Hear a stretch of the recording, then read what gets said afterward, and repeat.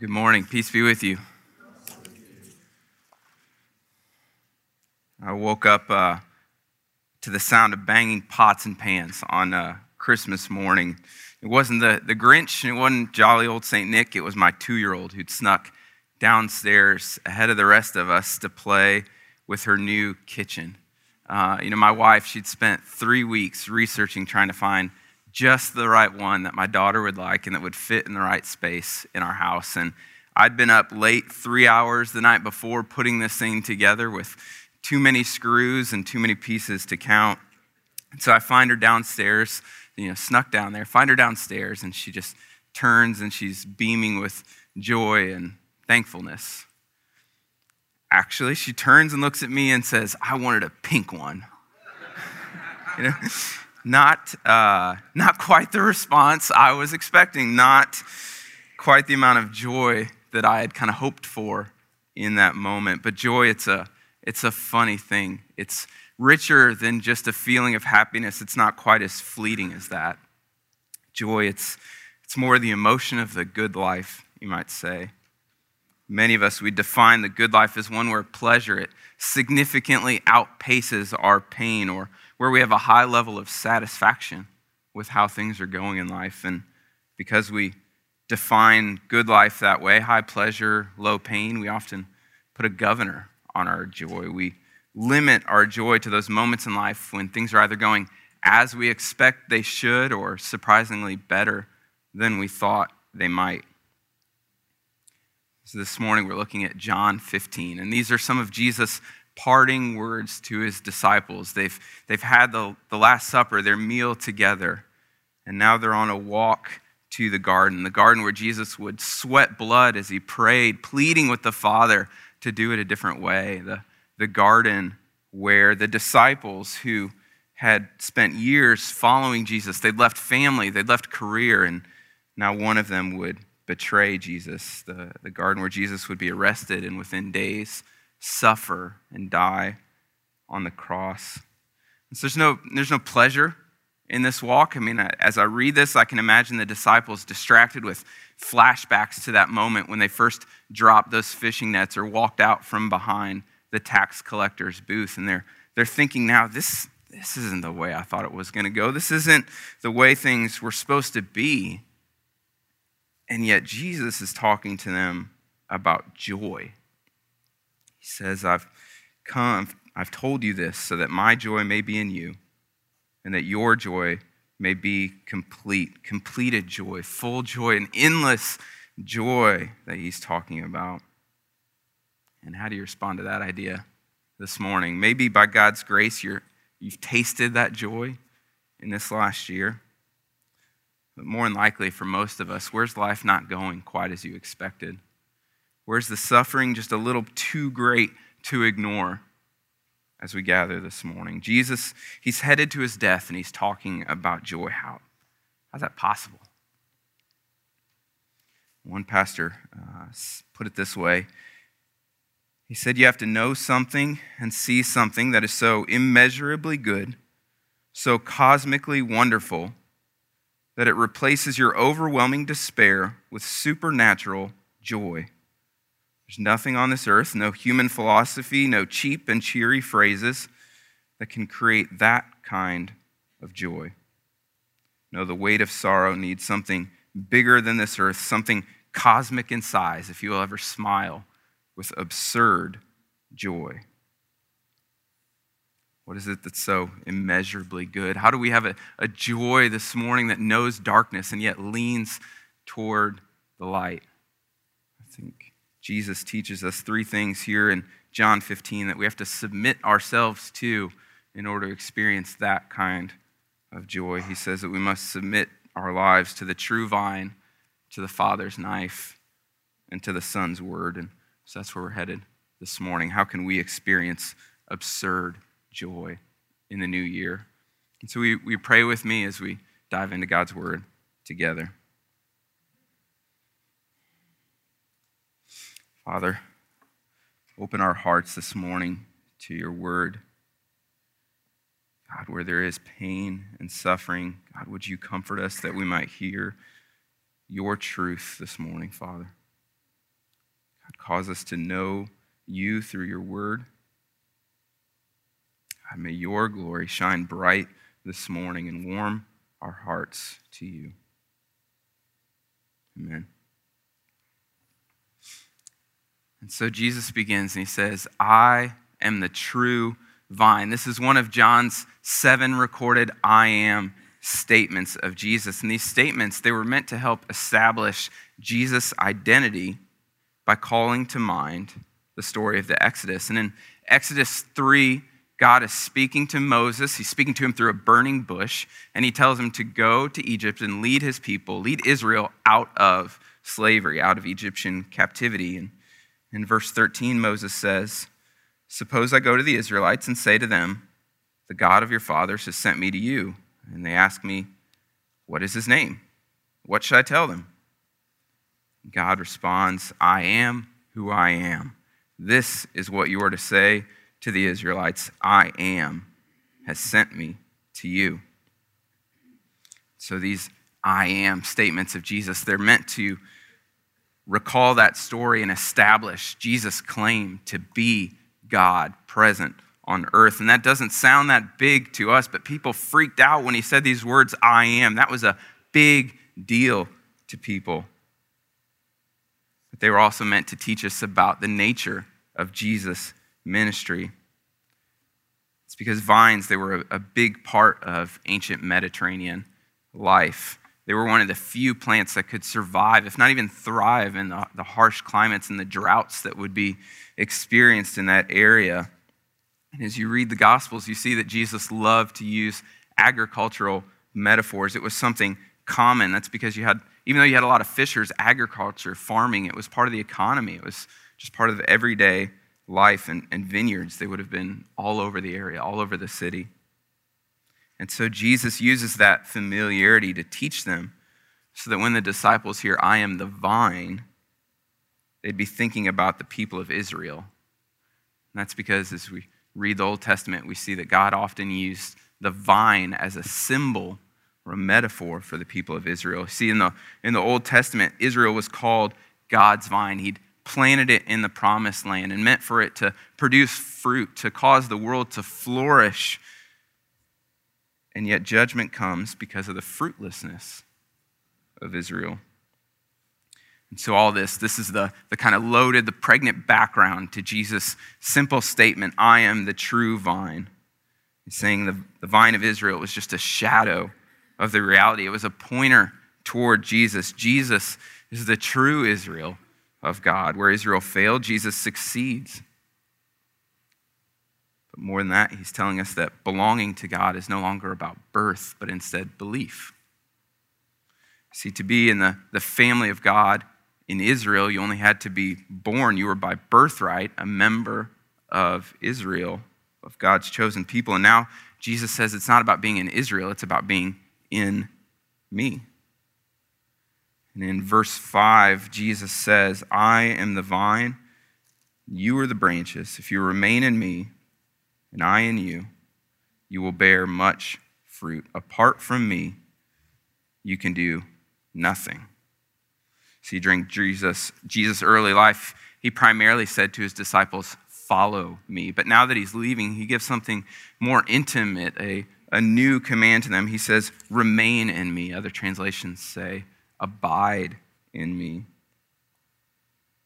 What's this have to do with joy?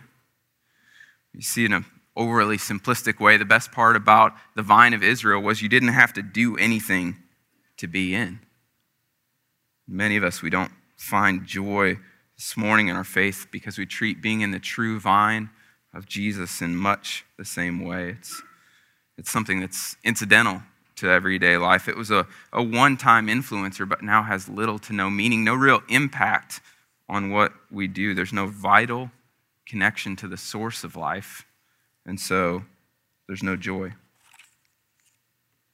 And Jesus says, apart from me, you can do nothing. A branch who refuses to connect to the vine, a branch who refuses to submit itself to the vine, is worthless. No branch can bear fruit by itself. It must remain in the vine. Jesus is saying that Christianity at its core, it's not a one-time decision. It's an intimate, ongoing connection to the very source of life. It's not just a new set of beliefs or a new ethic to follow. We often refer to becoming a Christian as new birth. There's a total change in nature that happens. Jesus says it's moving from a state of being disconnected from the source of life to one of being connected. I think we often lack that connection because we settle for lesser vines in life. We're content with those things that give us little boosts of energy but do little to offer true life. And so whether that's success or power or glory or things like the size of your bank account and your ability to keep up with the Joneses. My Christmas tree, it's been in my living room for about 3 weeks now. Still up, so you can make fun of me later. But chances are, before that 3 weeks had been cut from its root for at least a week prior to that. So for about a month or so, it's been severed from its root system, severed from its source of life. Each day, just like you guys, I poured a little bit of water in the stand, made sure there's plenty of water on the trunk. Why? Because it helps slow down the process of decay. It keeps the tree going another day. But in no way am I keeping it alive. I'm only prolonging the inevitable. So many of us, we cling tightly to those lesser vines in life in search of joy, but those things aren't the source of life. They're like cups of water. They may give a small boost, but they only prolong that inevitable decay in our souls. It leaves us searching just for the next boost, and we feel it too. That's why so much of our happiness, it's fleeting at best. It feels good for a minute, but if we're honest with ourselves, it feels a little hollow afterward. It's because we're looking for life in places it can't be found. It's as insane as me standing in front of my Christmas tree, confused that it's dying right now. What would I expect from something cut off from its source of life?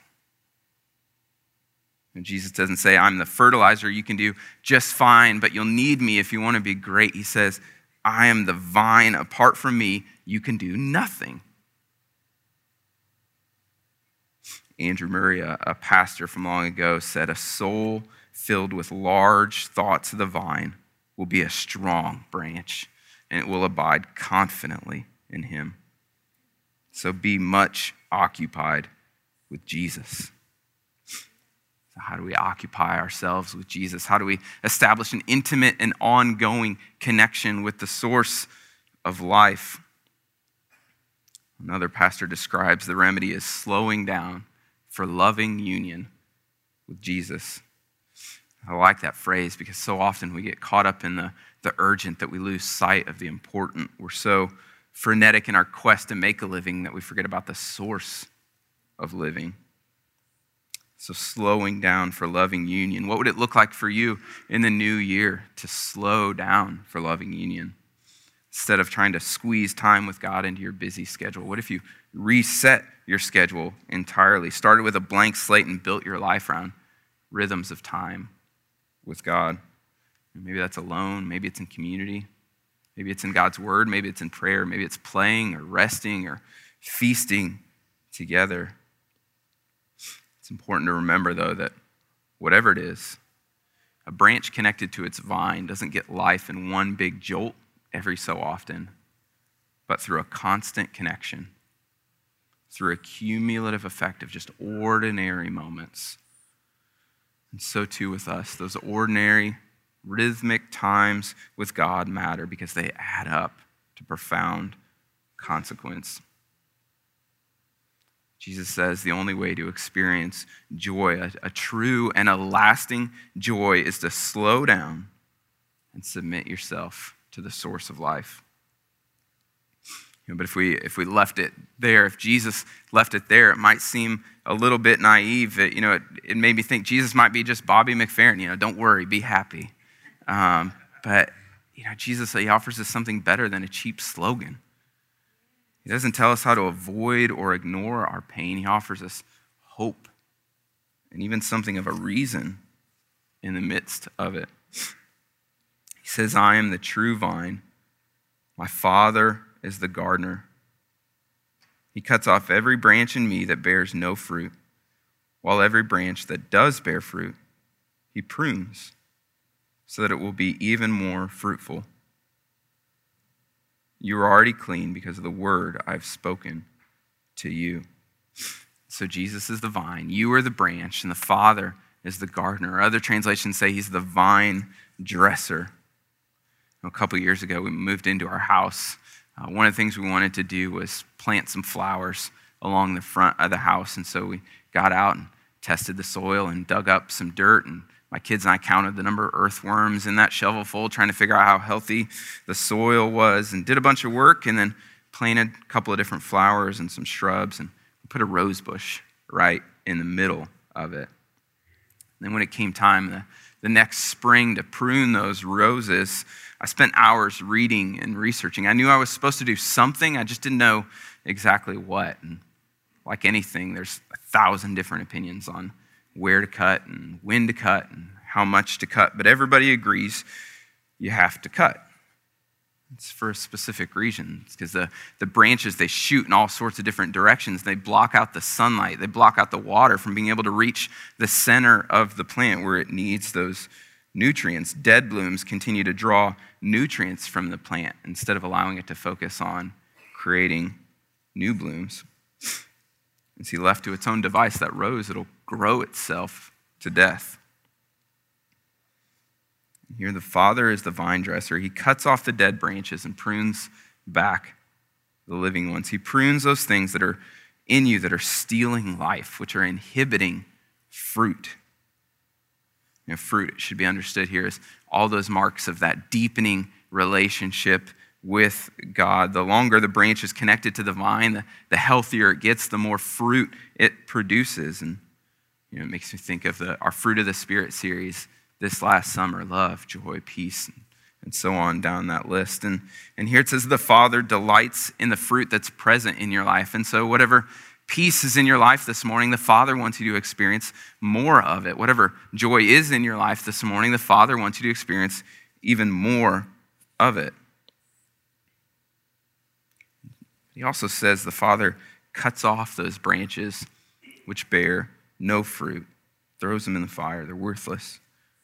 There's quite a bit of discussion as to what this means. And so just a couple of thoughts. First, the obvious meaning of this section is that all Christians bear fruit. It's impossible to be a Christian and have no fruit. Just like fruitfulness is a mark of a healthy branch, so too it is of a Christian. So there's an assurance for us here that connection to Christ, union with Christ, will change you. It will bring you the life that Jesus promises. And second, I think Jesus is referring to those people who have some measure of contact with him but are not in him. The best example of this would be Judas, the man who spent 3 years walking beside Jesus and is now running ahead that he might betray Jesus. And we see other things like this throughout the scriptures, throughout the New Testament, crowds following Jesus and then leaving him behind when things get hard or confusing. We see people saying, Lord, look what I did in your name, and only to hear back, I never knew you. So it's possible to be near the vine and not in the vine. And so there's a warning here for us to remain in the true vine. If Jesus is your true and only source of life, then you will remain in the vine. And when you are in that vine, the Father will prune you so that you'll produce more fruit. And pruning here, it should be seen as a form of discipline by a loving Father for the good of his beloved children. Hebrews 12 says, My son, do not make light of the Lord's discipline, and do not lose heart when he rebukes you. Because the Lord disciplines those he loves, and he punishes everyone he accepts as a son. Endure hardship as discipline. God is treating you as sons. For what son is not disciplined by his father? God disciplines us for our good, that we might share in his holiness. No discipline seems pleasant at the time, but painful. Later on, however, it produces a harvest of righteousness and peace for those who have been trained by it.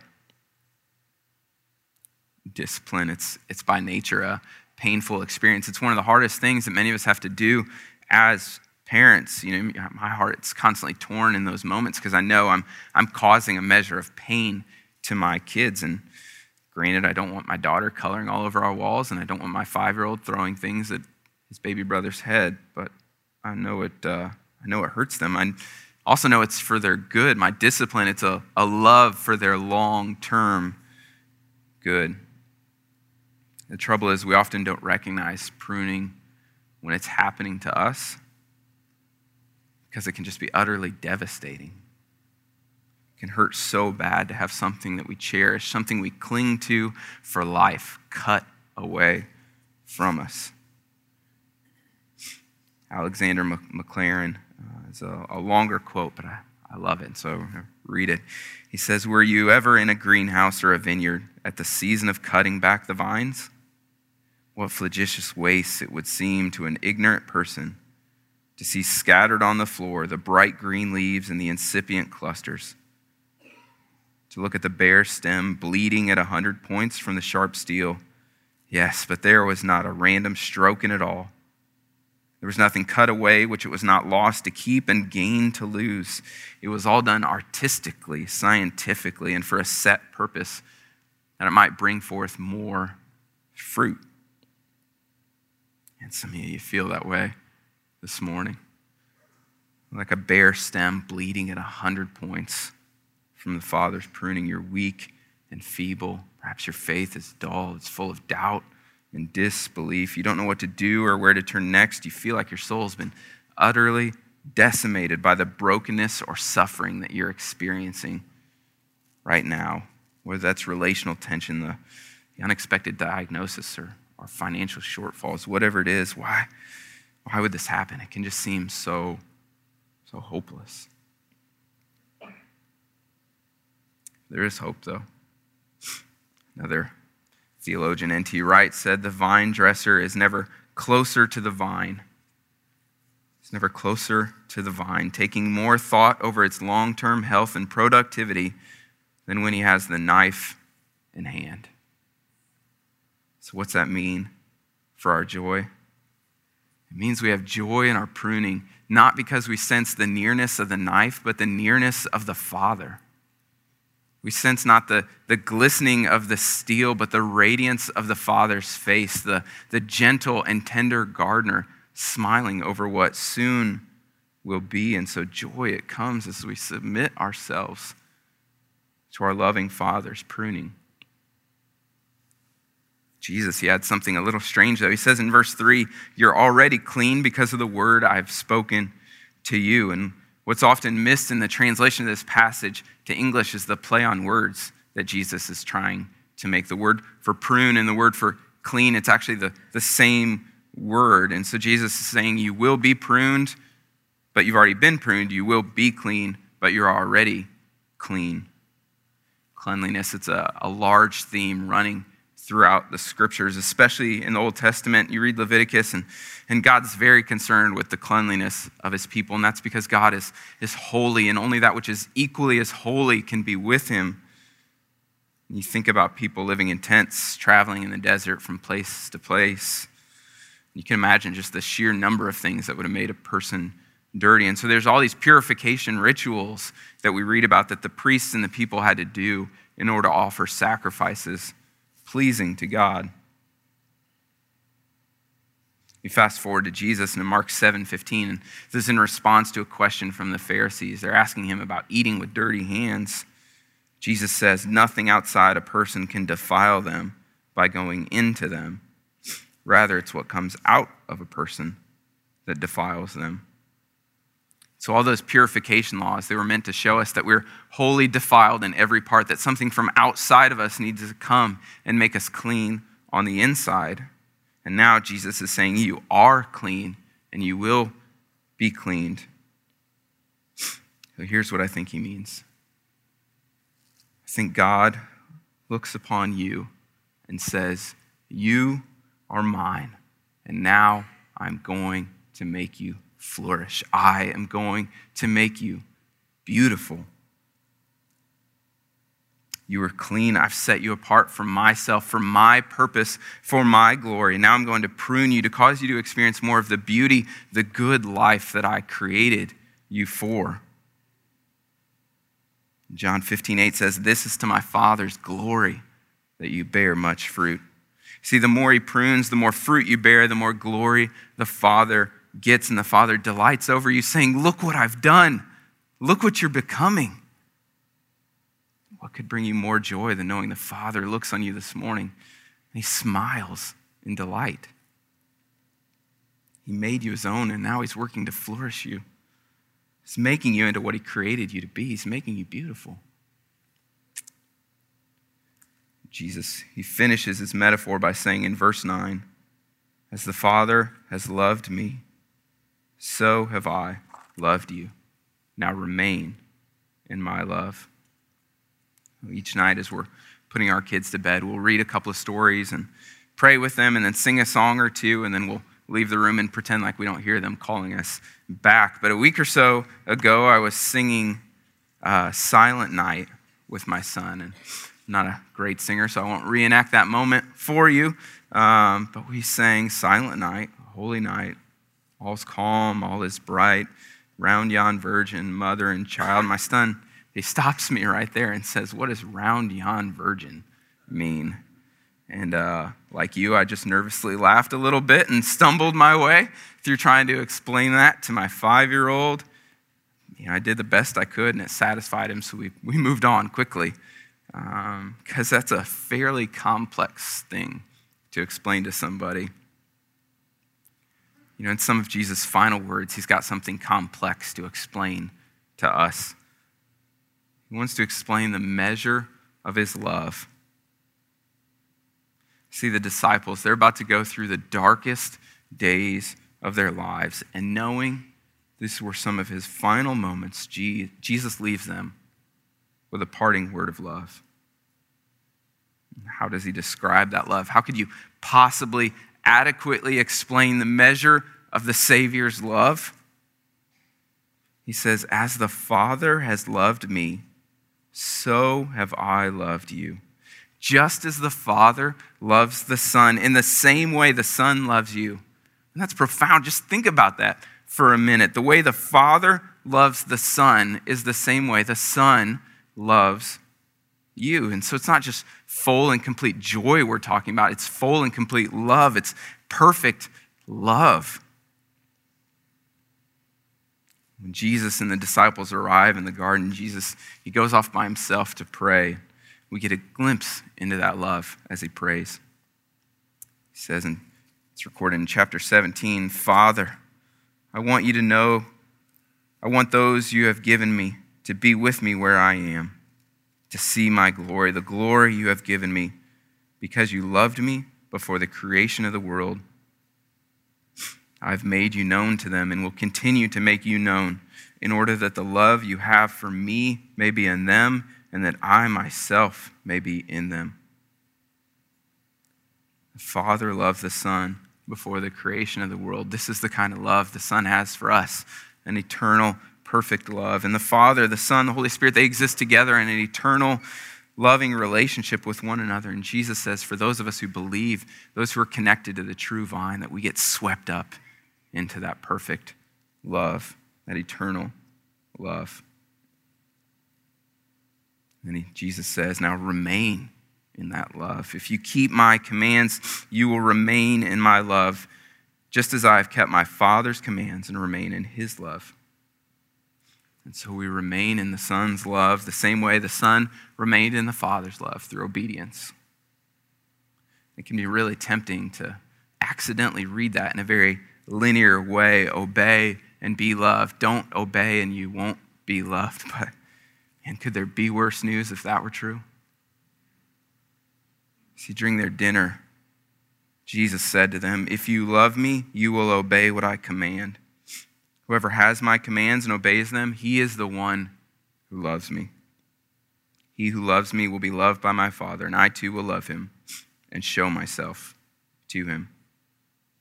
So our love, it's the wellspring of our obedience. Our love overflows in obedience to the Son's word, and our obedience demonstrates our love for him. It's not linear but circular. It's not the picture of how to develop a relationship. It's the picture of a developing relationship, of a deepening relationship. The more we love, the more we obey, the more we love, the more we obey, the more we love, and so on.